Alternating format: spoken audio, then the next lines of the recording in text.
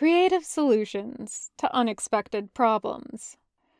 A red versus blue fanfiction written by Tokidoki Fish and read by God of Laundry Baskets. It is rated teen and up, with pairing Tucker Washington. So, seriously, on Tucker's list of life accomplishments, saving a planet from annihilating itself through civil war without also getting killed is absolutely going at the top. Maybe he'll fucking add some glittery stars or something, because that shit is impressive. He's pretty sure even Felix and Locus were impressed in a homicidal kind of way, but apparently Agent Washington is too fucking good to get excited about little things like practically suicide missions for the greater good, because the day Tucker's let out of the infirmary, Wash comes by his room to scream at him. Actually, Tucker doesn't know why the fuck Wash shows up.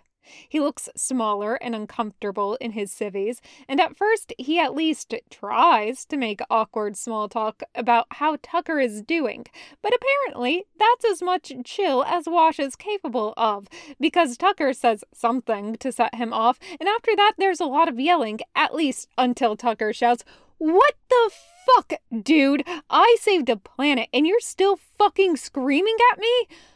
"I'm not screaming," Wash shouts back.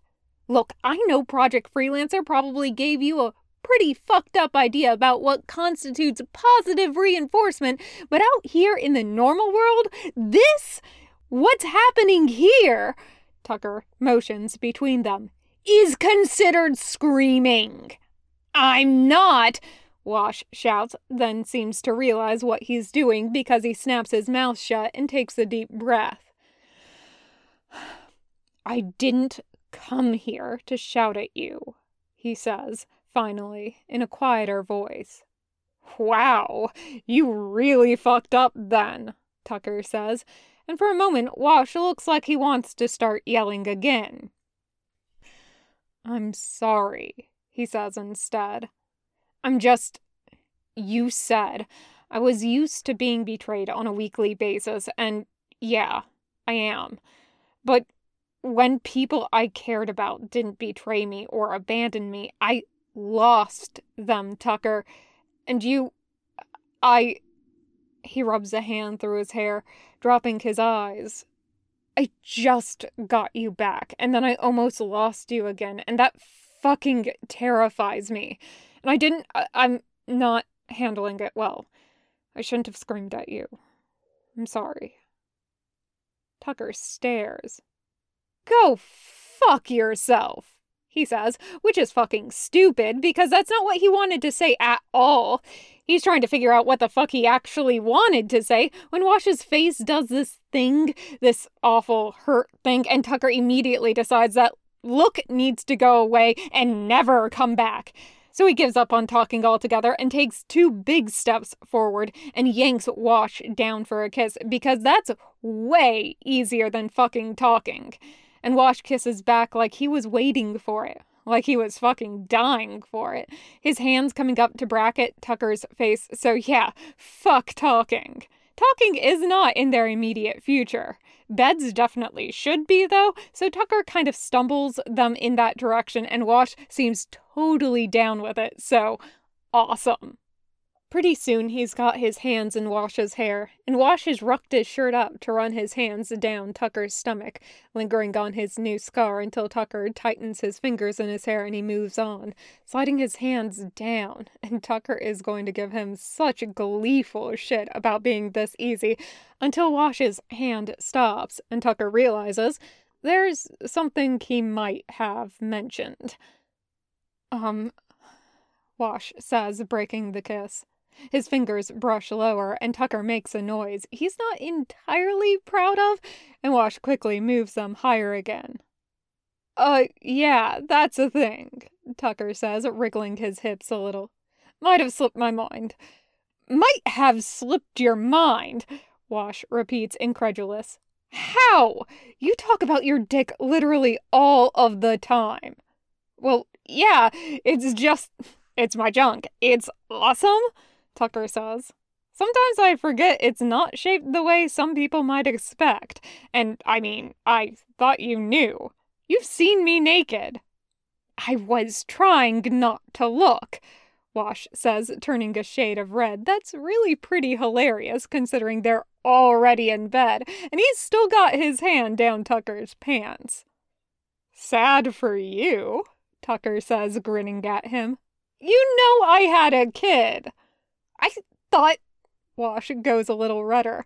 I mean, there seemed to be an implication that it was kind of an alien thing.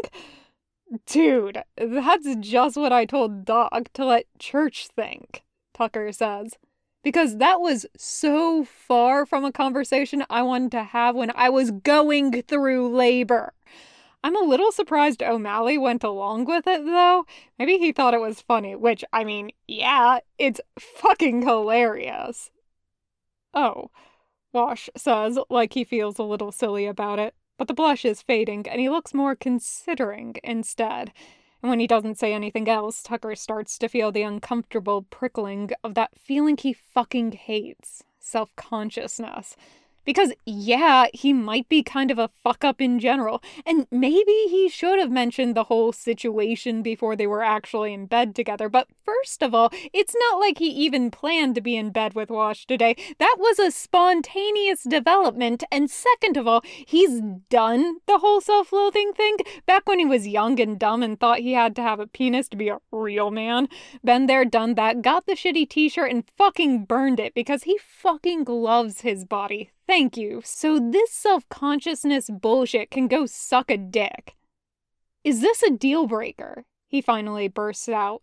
Because you should probably take your hand out of my pants if it is. What? Wash says, looking up at him and blinking rapidly. No, of course not. I was just reassessing the situation. Reassessing the situation? Holy shit, you're even a nerd in bed. Tucker says, but bed ends up being something more like bed oh fuck, because Wash fucking smirks at him and his hand slips back down and does something legitimately amazing. Reassessing the situation, Wash confirms, sounding smug. But Tucker's willing to give him a pass, especially because after that his mouth is occupied by way more interesting things. Fuck yeah. For reassessing the situation. The end. Thank you for listening. This is part of Green Beliefs Trans Anthology. Check out some other cool trans fic by going to the collection. Thanks for listening. Bye.